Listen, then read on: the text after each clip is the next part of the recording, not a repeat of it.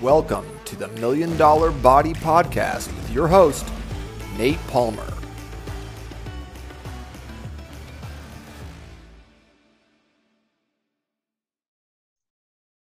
Hey, welcome back to another episode of the Million Dollar Body Podcast. I'm your host, Coach Nate, and today we'll be talking about a hypothetical situation.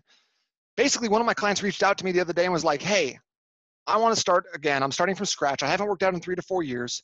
What do I need to know to make sure that I'm successful in the beginning? He's like, I've worked out before, I've been fit, I've been in good shape, but now I've got like 60 pounds to lose. I haven't worked out in years. I don't want to hurt myself. I do want to get results. What are the traps that people fall into when starting from scratch? So today we're going to be talking about what kind of mistakes should you avoid making when you're first starting off? What's a great training protocol that you can do first thing to get your body prepared for the programs that you're about to embark on? What kind of diet or nutritional strategies should you avoid, and which ones should you embrace in order to get good results and pave the way for some successful fat loss, which is the goal of the program we're talking about here. So if this is you, if this is something that you've struggled with, just drop me a like. Just let me know that you're ready to start the process, start getting some good results. I want to make sure that everyone who can benefit from some pretty obvious errors that I've made in the past. I'll tell you a story. One time I was working at a big box gym. It was my first gym in 2009. I was working there, and I was handed a client named Carla, and Carla was just like, man, I am just getting back into it. I used to be an athlete. I haven't trained in like 8 years. Let's get it going. I really want to focus on my legs, my core, and my butt. And I am 22. Just graduated college, was my first job as a trainer, thought I knew it all, thought I was really smart. So I was like, legs, core, butt, I know where all those body parts are, let's go. So in our 30-minute session with me and Carla, we did everything. I think we were doing lunges as a superset between every single other set we were doing. So we'd squat, I'd have her on the squats, then she would lunge over and hold a plank position. Then she'd stand back up, she'd lunge back over. Now we're doing front squats. Now she'd lunge back over. We're doing Russian twists, and we're lunge back over, and now we're doing some RDLs. And so this 30-minute session, we just packed it full of legs, glutes, and core. And she called me the next day and said, I can't come in for my session because I'm in bed violently ill. I can't move my body. I feel like absolute dog shit.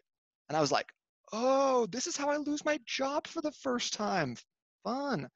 So obviously that was a huge mistake because I thought, oh, she wants to train these body parts. Let's train them by obliterating her and absolutely decimating her muscle fibers and making sure that she can't move for the next few days. So I don't know if you've ever had that experience before of really just going so hard, and this will normally happen to you on leg day. And so if you ever had this happen before, you know exactly what I'm talking about. It's the first day back. You go hit legs with your buddy who's like, oh, bro, it's not gonna be too bad at all. So you go do legs with him, and then fast forward like 12 hours. It doesn't have to be 24 hours. It's like 12 hours later, you're like, oh, my legs hurt a little bit. And then like 16 hours, you're sitting down on the toilet and then you can't stand back up. And then 24, 48 hours later, you're like, please just kill me because I don't want to get into my car ever again. So if you've ever had that experience before, drop me a like. But you know exactly what I'm talking about. It's that total delayed onset muscle soreness, or in this case, like pretty much instant onset muscle soreness, where we've gone too far. We've gone too far. We've done too much.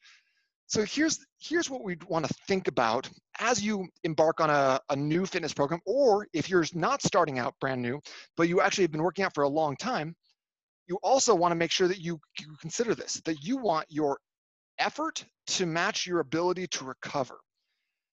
You want your effort to match your ability to recover. So even if someone who's been training a long time, I'll use myself as an example, been training a long time, I've done legs for several years in a row. I don't skip leg day, bro. So if I go from my program that I've been doing and kind of working and building up sequentially, and I go into a different program that's like a plyometric like step class or like a lot of jumps or something like that, where it's just outside of my normal comfort zone, my normal abilities, what's going to happen is I'm going to be stupid sore, even though I've been training for a long time. It's because the principle is called SAID, S-A-I-D, specific adaptation to impose demands.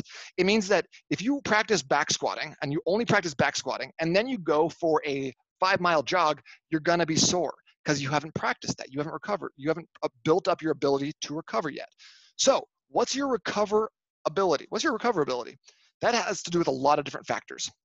Your age, how much training you have in your recent history, how much water are you drinking, how high quality is the food you're getting, how much sleep are you getting, are you getting massages on a weekly basis, are you doing some sort of foam rolling, some self-care in that way?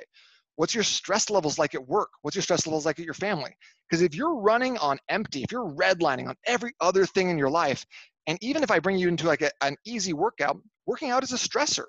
It's a good stressor, a healthy stressor, but it can be too much if you pile it right on top of everything else. So if you're a fit person, you took the 5 weeks off for the coronavirus, and you go back to work and you go back to work and you're stressed at home, you're not sleeping very much, and then you're like, let me just get back into my old routine. Do not do that. You're going to get way, way, way too much. Okay. Now, if it's the opposite, you've gone back and everything's kind of low key, you're feeling really good, Hakuna Matata, a lot better option to jump back into something you were doing previously. Keep in mind, you're still going to be sore. The first day on legs or a full body or whatever, first time working out, you're going to be sore. So just take it a little easier. So think about knowing what's your recovery ability. How many points are you putting into that recovery bank between your sleep, supplements, stress, massage, healthy foods, water, those sorts of things. Those all go into the bank before you think about taking out from the bank. So if you have no money in your bank and you go to make a big deposit on a nasty leg day, you're gonna be messed up. Okay, so don't do that. Don't overshoot your recoverability. And one easy way to make sure that you don't do this is by just going light the first time.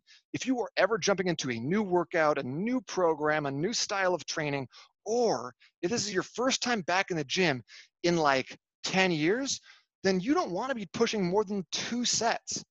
You're not going to get that much out of your 3rd, 4th, 5th set other than being really, really pissed off tomorrow.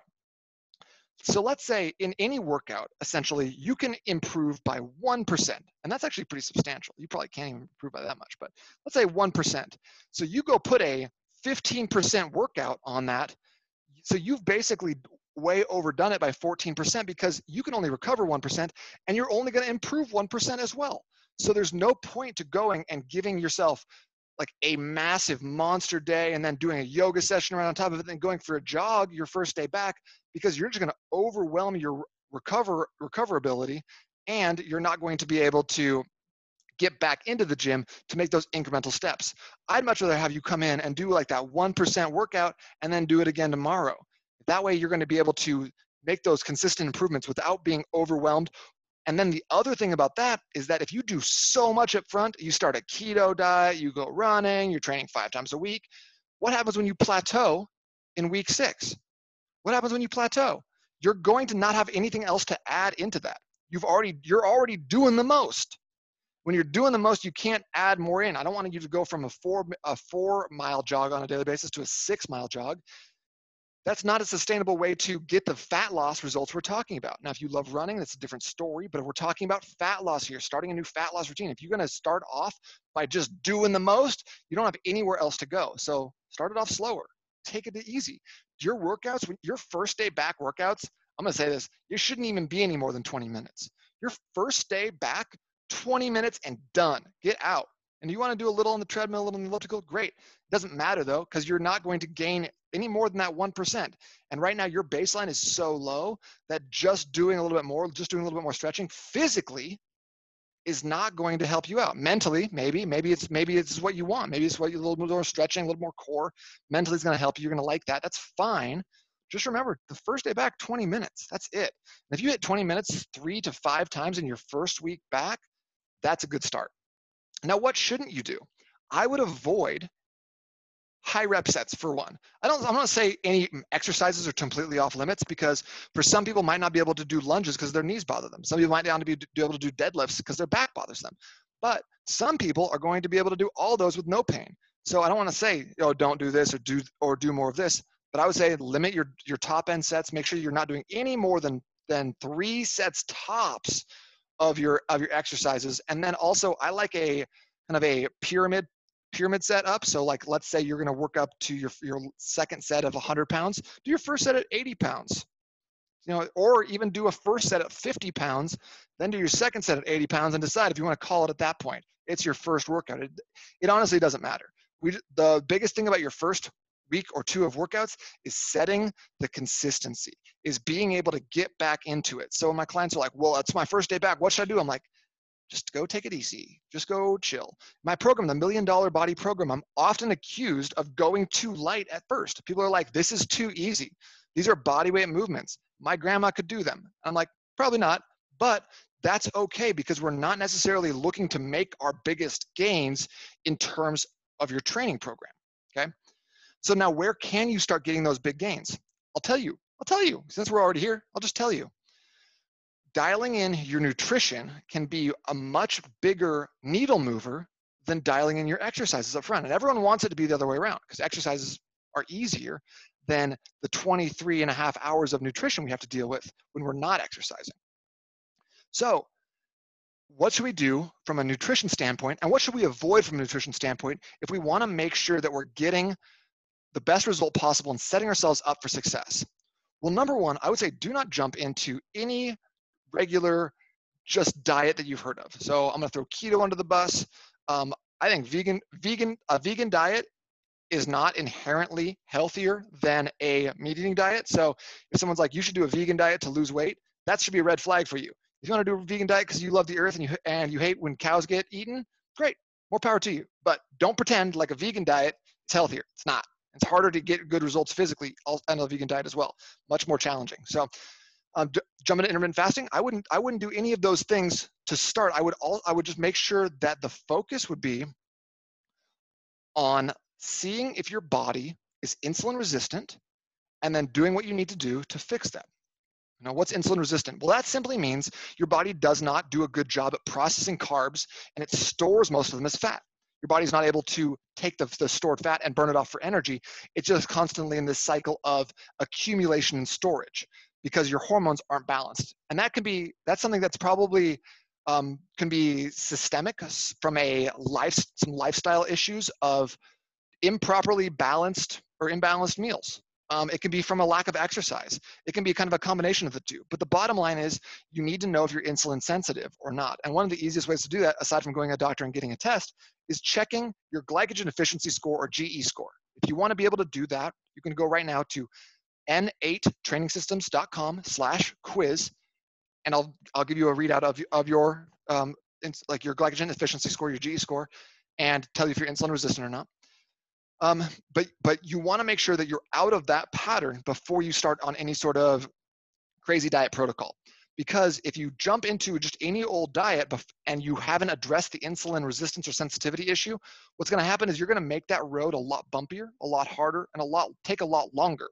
Not to mention that people with insulin resistance have a very, very hard time maintaining a healthy weight. So if you drop weight, you're like, yes, got it. I only wanted to lose 10 pounds anyways. Well, chances are if you haven't addressed the root cause, what's going on with that, you're going to gain that right back. And that's just the way it is. Like statistics show that 95 or 6% of people regain the weight that they lose on a weekly basis, or on a like after they do any sort of diet. And that's just it's kind of a sad fact, because the fitness industry is a billion-dollar industry, the supplement industry is a multi-billion-dollar industry, and we're failing. To be totally honest with you, we're failing. And the reason for that is that people are looking for quick fixes and they're not addressing the underlying issues. So anyone can gut through a meal plan for 6 weeks, get results, but can you maintain that for the rest of your life? Can you maintain that consistency? And so what we're going to do is we want to set the stage, and this is very unsexy advice, I realize that. We want to set the stage by creating an environment for your body to actually thrive. So the way we do that is we need to, if you are insulin resistant, which many people are, especially you have not worked out in 10 years, what do you do? What do you do to break that cycle? Well, first of all, we need to cut sugar cravings. And a really great way to do that is by going through I have a sugar detox challenge. It's basically a 5-day challenge where 4 of the days are basically setting your body up in a way to maximize your nutrients, giving you a lot of healthy, nutritious foods that are going to fill in any sort of nutritional gaps and keep you from having a lot of cravings. And then on day 5, we fast, 24-hour fast. Break those sugar cravings. Just go right ahead and just kind of cold turkey that for a whole day, and it's not that bad. 24-hour fast is not, it's not terrible, and can really yield some really good results. It also is a good way of showing yourself your relationship with food. A lot of times we're like, I'm really bored right now, I just want to go eat, and I'm experiencing that a lot with working from home. I see that a lot more where I just go into the cupboard or the closet, and I'm looking, I'm like, I know I was in here 15 minutes ago, but what's new now? How's that dried mango going to taste? Pretty good. So just so you know. So you got to break your relationship with sugar. You got to break that sweet tooth. So a great way to do that is that 24-hour fast. And if you want more information, make sure you're in the $1 Million Body group, and just put in the group there. That's n8trainingsystems.com/group. You can join there. Just put in the group, hey, where's the 5-day sugar detox? Ask me, and I'll make sure you get ability to access that. Number 2, you want to make sure that your body is primed for burning fat during the day.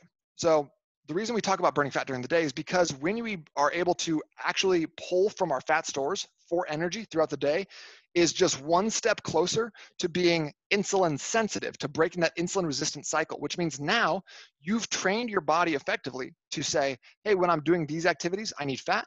And when I'm doing these activities, we're going to use the carbs that I ate.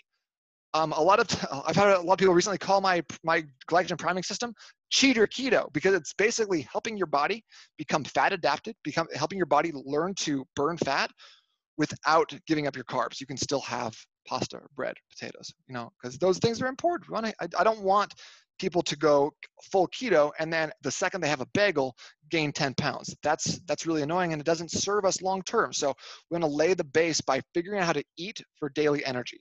And the biggest thing about this, guys, is breakfast.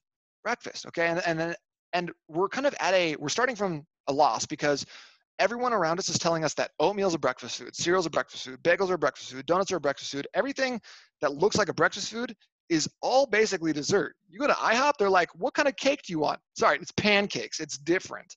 You're like, okay, I'll have the whole grain pancakes. By the way, can I get a quarter cup of raspberry syrup to pour on this? It's dessert, guys. So when we're starting from that sort of societal implications about breakfast, it's hard to be like, oh, I should be eating the complete opposite of that, which is a high protein, high fat breakfast. Well, what's a great option? What's a great option for that? Have 6 eggs in the morning. You probably won't be hungry. You're going to get a lot of food there, and it's going to give you high protein and high fat. Do I think you should actually have 6 eggs? No, probably not. It really depends on who you are, how big you are, how much weight you have to lose, your energy levels, what you do for a living. So, but eggs, avocado, anything like that is going to be a great option to start off your day, give you the energy, and signal to your body, hey, it's time to start burning fat for fuel, rather than taking in carbs, burning a little bit off, and then storing the rest, which is what happens with that cycle of insulin resistance. Okay, so it's really laying the foundation for us to get good results. So I tell you this because a majority of people will come to a program and say, all right, well, what's my pre-workout? What kind of pre-workout should I have? What kind of post-workout? Should I have a shake? What should I do? And it doesn't matter. It doesn't matter.